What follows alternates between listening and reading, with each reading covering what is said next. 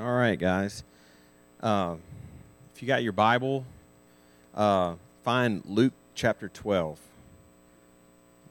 Luke chapter 12. We're still in our series on the parables. We will be all year long.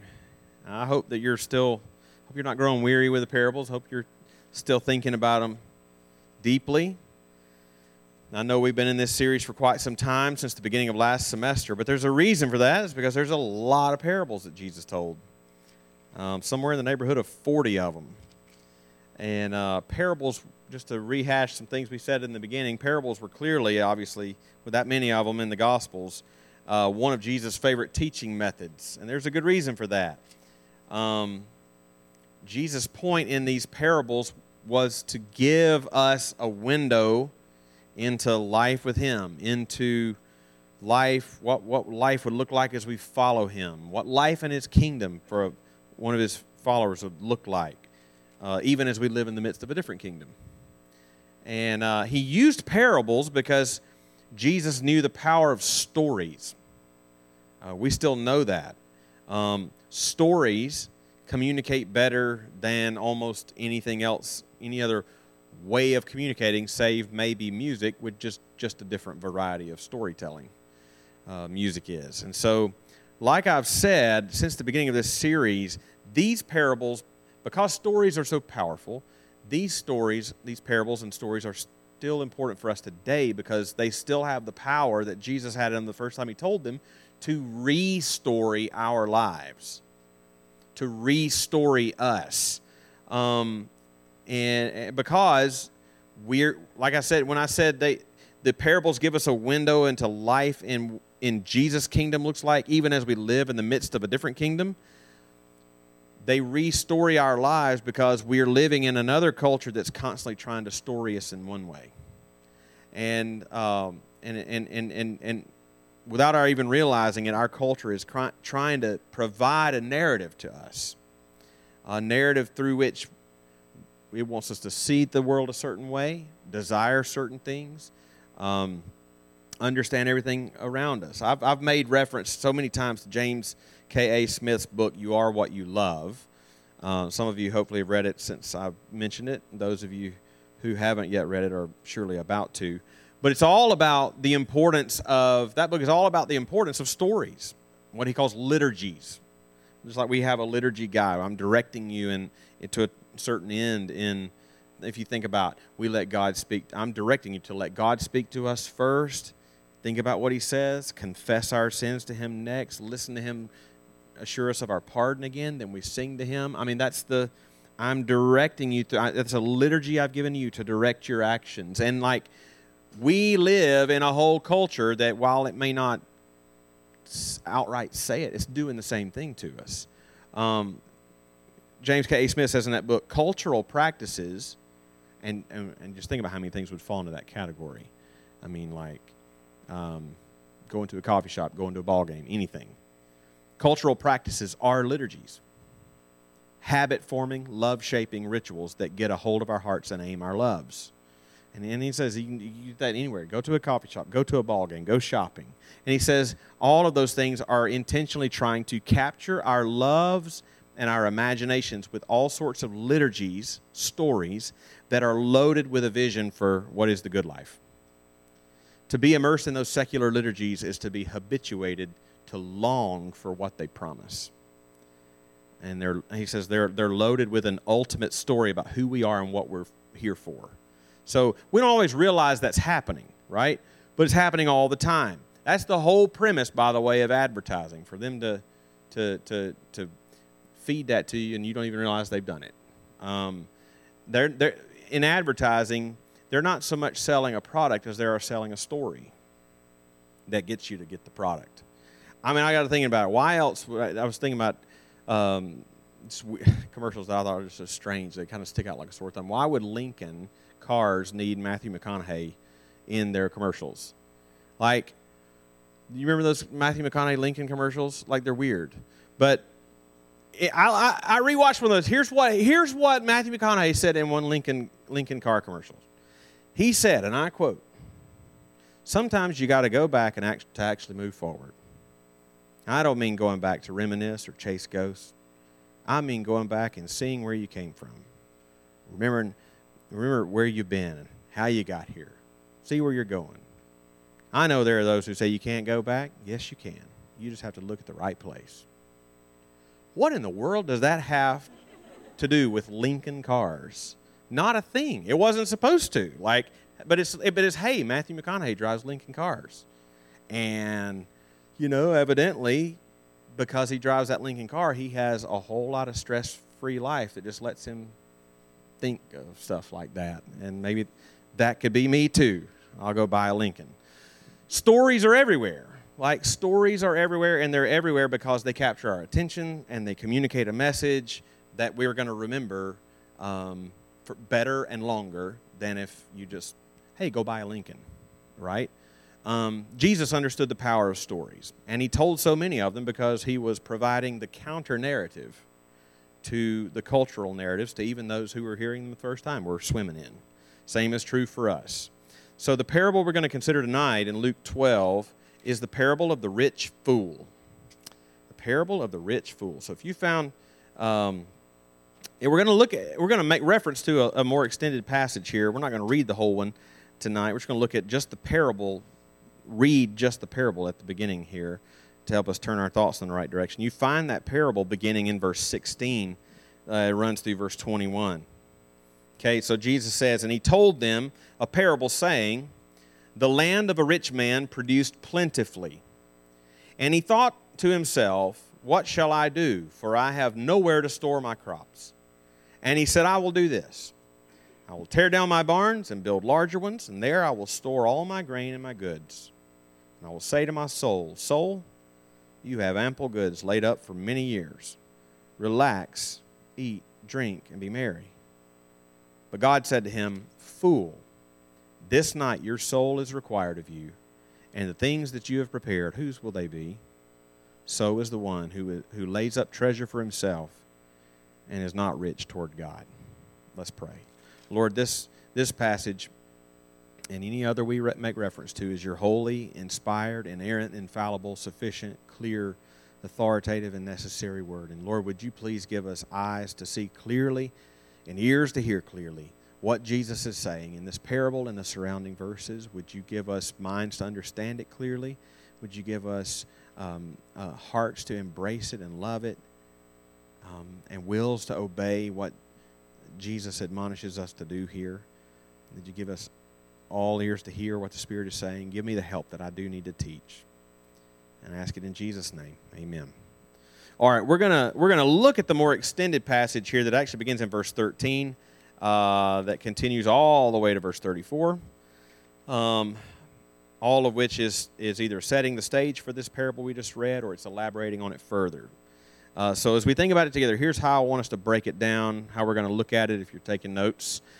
In verse 13, we're going to think about what I'll call the wish. The wish in verse 13. A man approaches Jesus with a request, with a desire, with a wish. And that's what prompts Jesus to tell them the parable we just read. So verse 13, the wish. Then, having considered that, we're going to look at verses 14 to 21 at the warning that Jesus gives. Not just to that one man, but to the whole crowd that had gathered, which would by implication include us. This warning is going to consist of a statement that Jesus makes just before the parable and then the parable itself, which we just read. So the wish and the warning, and then finally, before we finish, I don't want to miss or overlook, we won't be able to look at very carefully, but verses 22 to 34, that whole passage, I'm going to call the wisdom. The wisdom in verses 22 to 34, the wisdom that Jesus gives as a counterpoint to the warning of the parable. If the parable is about a rich fool, then what is the way of wisdom? That's what he gives in 22 to 34. All right? So let's go back to the beginning and think together about the wish that prompted the parable in the first place. So it might be, if you're open to Luke 12, it might be helpful to go even a few verses before the beginning of our passage to see some of the groundwork that Luke had already laid before you even come to the parable. What I mean by that is look back earlier in the chapter at verse 4. And in verses 4 to 7, Jesus says, think about the emphasis here. Jesus says, I tell you, my friends. By the way, when you're reading the Bible and you hear Jesus say, my friends, don't pass by that too quickly. That's a cool thing, man, to hear the Lord Jesus saying, my friends. I tell you, my friends, do not fear those who kill the body, and after that have nothing more that they can do. But I will warn you whom to fear. Fear him who, after he has killed, has authority to cast into hell. Yes, I tell you, fear him. Are not 5 sparrows sold for 2 pennies? And not one of them is forgotten before God. Why, even the hairs of your head are all numbered. Fear not. You are of more value than many sparrows. That's such an interesting passage. In the verses 4 to 7, in that span of those few verses, we are told from Jesus whom to fear, and that if we fear him, we have nothing to fear. That's what he says. It's like, don't fear these guys, fear him. If you fear him, fear not. That's interesting to me. But as counterintuitive as that sounds, that's precisely the point of this section. Where we fix our focus determines whether our fear that results from that is enslaving or freeing. Where we fix our focus determines whether our fear is a false and futile hope or it's a comforting assurance. Jesus in those verses is saying if our focus is always fixed on earthly circumstances and earthly sources of help, earthly sources of safety and security, that will be an enslaving, false, and futile hope. But if our focus, as he says in those verses, if our focus is fixed on the Lord of heaven and earth, Jesus said that's a fear that weakens all other fears. A fear that's a freeing and comforting assurance. Then when you come down a few more verses, he addresses what would be a natural response that there still are frightening circumstances. And Jesus mentions one in verses 8 through 12 that his disciples would face as they bore witness to his name. They would be arrested and dragged before authorities. And even then, Jesus says in verse 11, do not be anxious about how you should defend yourself or what you should say. The Holy Spirit will give help in that answer, in that hour. So Luke has just set us up with that thought as we come to the passage for our focus tonight. If our eyes are fixed in the right place, we have no reason to fear or be anxious. And we can walk through our days with the confident assurance of his provision for any circumstance. If you were reading straight through Luke, that's the idea that you would be considering when you come to verse 13, where we read, someone in the crowd said to him, that's to Jesus, Teacher, tell my brother to divide the inheritance with me. And that's all the context you're given to this man and his request. We're not told explicitly the circumstances of his family that might help explain the conflict with the inheritance, so we're left to guess. Now, if you go back to the Old Testament, there were laws in the law of Moses about how to divide up inheritance among brothers or even among daughters if there were no sons in the family.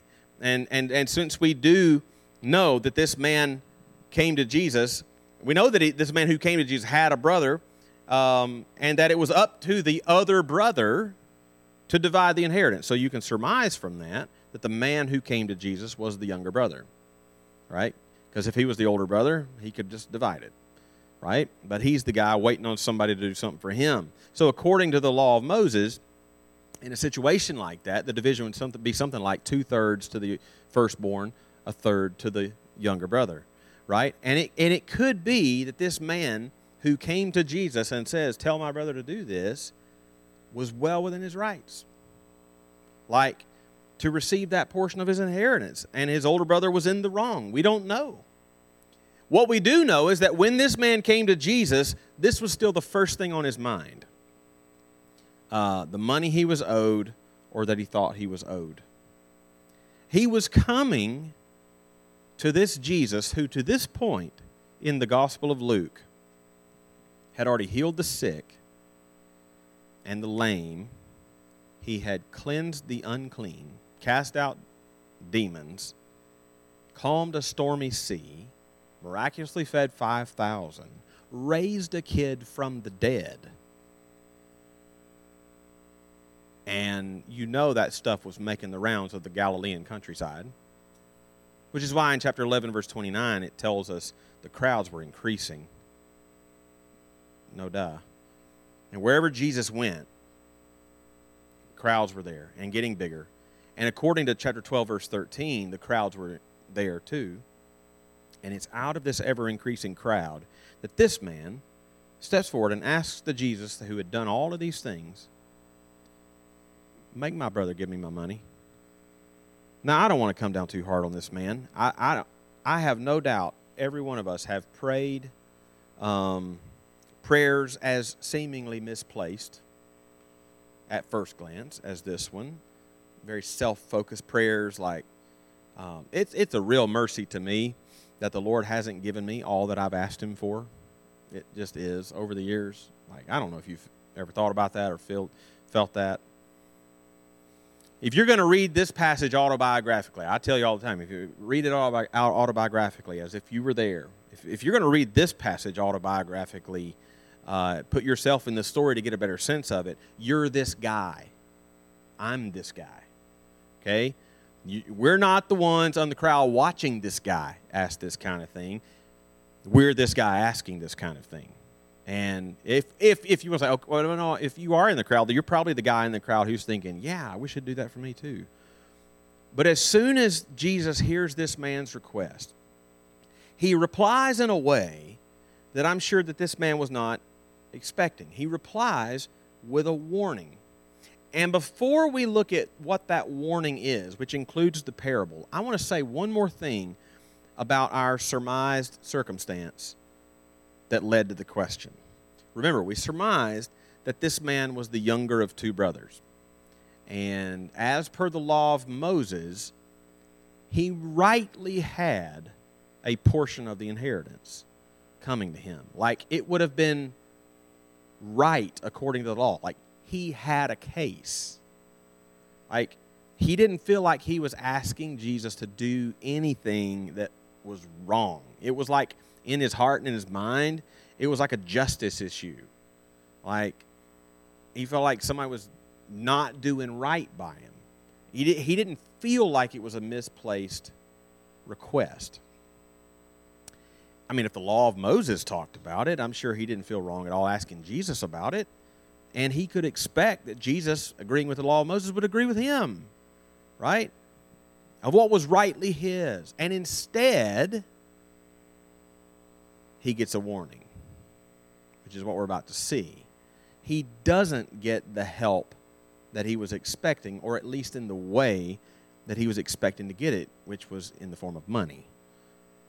And all I say all this to say, how do you apply that to your situation? Even when we pray to the Lord and we ask the Lord things that we feel deeply in our bones, like, is the right thing to ask. Like, you feel like it's a clear justice issue. Like, it's a, like you have been wronged and you know it. You know that you were in the right and you wronged, and you're asking the Lord to right a wrong. And then the Lord doesn't grant what you asked. Sometimes he doesn't grant what you asked for. Even when you know it in your bones that it's right and it's the right thing to do, sometimes he doesn't give you what you asked because he knows more than you know. He knows more than you know. And he always answers the prayer we should have made instead of always the prayers we do make. He always answers for our good, even if we can't immediately see what that good is. But in this case, he tells the man and the crowd with him what the reason is. So having said that, let's think about the warning that he does give. After the man asks the question, he turns to him in verse 14, and he says, "Man, who made me a judge and arbitrator over you?" In other words, this isn't why I've come, Jesus is saying. But he doesn't ignore his request at all. No, he answers him. But what does he say in verse 15? And he said to them, notice he said to them. Now he's talking to everybody, which means he's talking to us too. And here's what he says in verse 15. Take care and be on your guard against all covetousness, for one's life does not consist in the abundance of possessions. Some translations say, be on guard against all kinds of greed. Now, there is another thread, and you can jot some of these down if you're taking notes. There's another thread, if you had been reading the Gospel of Luke since the beginning, there's another thread that had been running throughout the Gospel of Luke in which it emphasizes Jesus knows people's thoughts. He knows people's thoughts. So you probably don't have to turn the page, but in chapter 11, verse 17, you can see there, he, knowing their thoughts, said to them. Or before that, in chapter 9, verse 47, but Jesus, knowing the reasoning of their hearts. Or before that, in chapter 7, verse 39 and 40, where in verse 39, a Pharisee thinks something to himself. He thinks something to himself in verse 39, and in verse 40, Jesus answered him. He didn't say anything. He just thought it, and Jesus answered him. Or in chapter 6, verse 8, he knew their thoughts. In chapter 5, verse 22, he perceived their thoughts. In chapter 4, verse 23, he knew what they were thinking. Why do I belabor that point? Because in our passage in Luke 12, I think we see that sort of thing on display again. That while by the letter of the law, the man's request might have been fine, Jesus knew this man's heart better than he knew his own heart. And as well as our hearts. And he could see that this man's heart was also full of greed and covetousness, which incidentally Paul in Colossians 3:5 calls idolatry. Jesus knew that this man, yeah, he had a case according to the law of Moses, but this man in his heart had already made an idol out of money and the security and the pleasure that money could give. So Jesus knew that even though this man had a case, Jesus knew that giving the man the money, which he was in the rights to get, Jesus knew to give him the money would have done him greater injury than withholding it from him, even though he was in his rights to get it. When we feel like we are wronged and we go to the Lord with our request, he doesn't always immediately avenge our wrong as we desire him to, and he could have a multitude of reasons for it, but they're all good ones. And not absent from any of them is his knowledge that there are still things in our hearts that answering the prayer in our way would make things worse. And he tells the crowds, and this greedy man, who is all of us, remember, he tells them the parable that we just read. And it's almost like Jesus, in this parable, anybody ever watched the movie It's a Wonderful Life at Christmas time? Yes, I love it. You know how Clarence, the angel, gives George like the what if you'd never been born. It's like Jesus here gives this man the what if. What if you got the money? What if I gave you the money? And what if I give you what you want? And you remember the parable. Rich man, bumper crop, and rather than generosity, I got more than I need, y'all have some. Rather than that, he wants all of it and more. Interesting, Hendrickson points out that this word greed or covetousness literally means, in his words, the thirst of having more, always having more and still more. That's this man, and it's our tendency. Like when you have, it's not our inclination to just be generous, but build bigger barns, bigger house, bigger yard, better cars, bigger, better, more. And notice the man's focus in the parable in verses 18 and 19. And he said, I will do this. I will tear down my barns and build larger ones, and there I will store all my grain and all my goods, and I will say to my soul, and he starts talking to himself in the second and third person, soul, still talking about himself, you have ample goods laid up for many years. Eat, relax, eat, drink, and be merry. If Jesus gave this man and many of us what we desired all the time, we would idolize those things and trust them for our comfort and our good and our security and our happiness. And it would deceive us to think it could give it to us. And the man in the parable had the money, he had the goods, he thought he was good for many years, but God interrupted his plans and required his soul. And he never enjoyed another day of the things he trusted, which couldn't help him on that day. It's why God called the man a fool for such contented idolatry. It led him to a foolish life. We know from other places in Scripture that even in the passage immediately following this parable, which we'll look at in just a second, having material possessions isn't in itself the problem. It's the posture of our heart as we have them. That's the issue. Jesus didn't fault this man in the parable for having the goods. It was that he had them, what he did with them because of what was in his heart. He wasn't rich toward God. I'll get to that in just a second. But the foolishness of this man,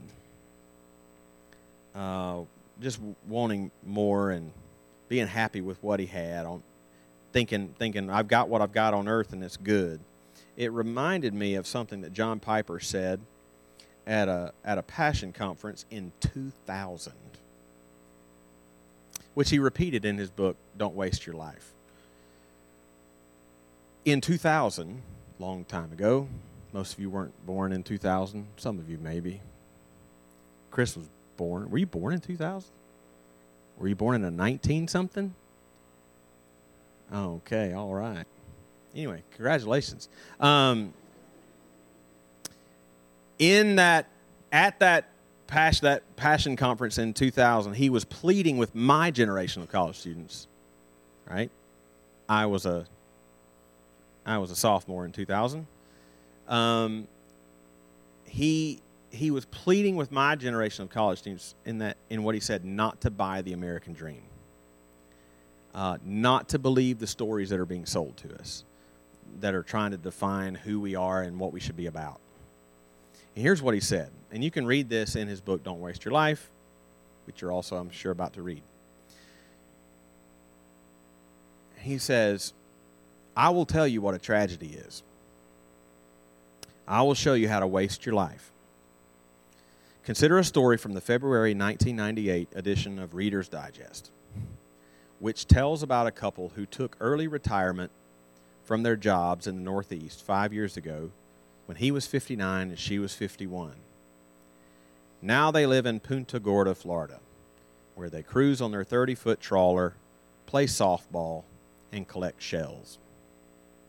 At first, when I thought, Piper says, when I read it, I thought it might be a joke, like a spoof on the American dream. But it wasn't. Tragically, this was the dream. Come to the end of your life, your one and only precious God-given life, and let the last great work of your life before you give an account to your Creator be this: playing softball and collecting shells. Picture them before Christ at the great day of judgment. Look, Lord, see my shells? That is a tragedy. And people today, he says, are spending billions of dollars to persuade you to embrace that tragic dream. Over against that, I put my protest: don't buy it. Don't waste your life. End quote. That was a good admonition to my generation, but it hasn't weakened in its force to yours. The warning is real. This man asked Jesus for the money he was owed, and Jesus instead told him this very sobering parable. Which tells us what? It tells me, when I read this,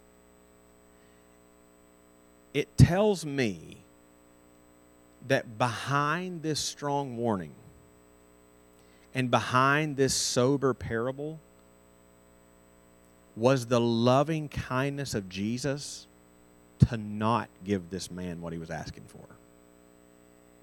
Like he spared this man, it seems, from his greed and from his covetousness, from growing stronger. Like Jesus, in other words, what we take from that is Jesus isn't just waiting to see what we do with our lives. Like, he's not just waiting to see what we do with it and maybe we don't screw it up.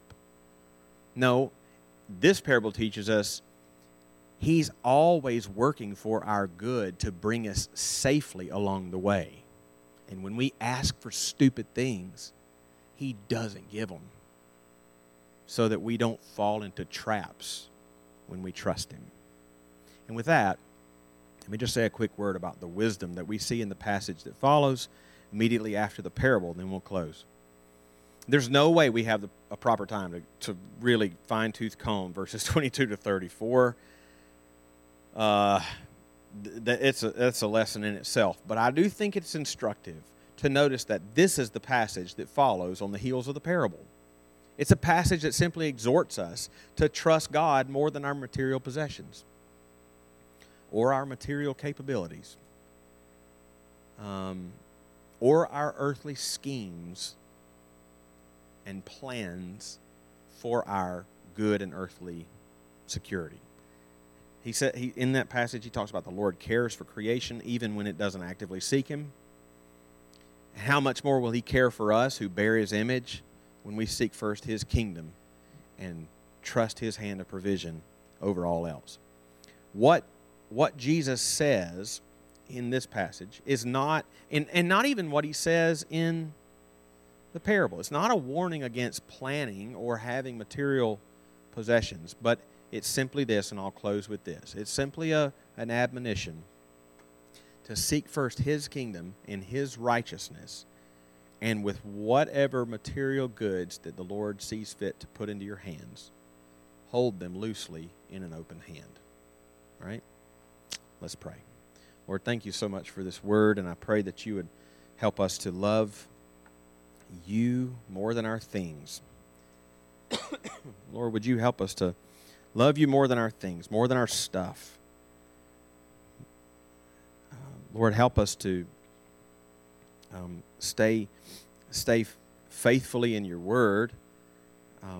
We can't just assume that that's going to be the posture of our heart. We have to cultivate the ground of our hearts so that those seeds will grow.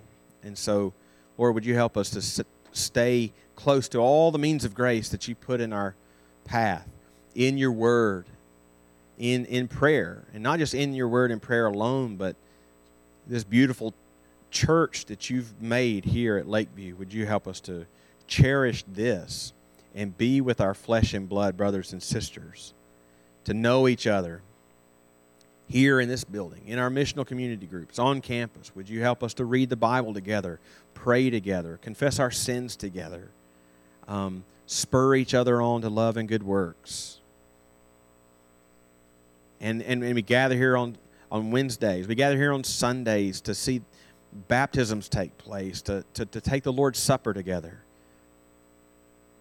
Lord, to give our offerings together, breaking the hold of materialism in our hearts as we give our offerings. Lord, would we avail ourselves of all of these things, and as we do, would you give us grace to behold you more clearly, that we would delight in you more than any other treasure here on earth, whatever that may be. I pray it in Jesus' name. Amen.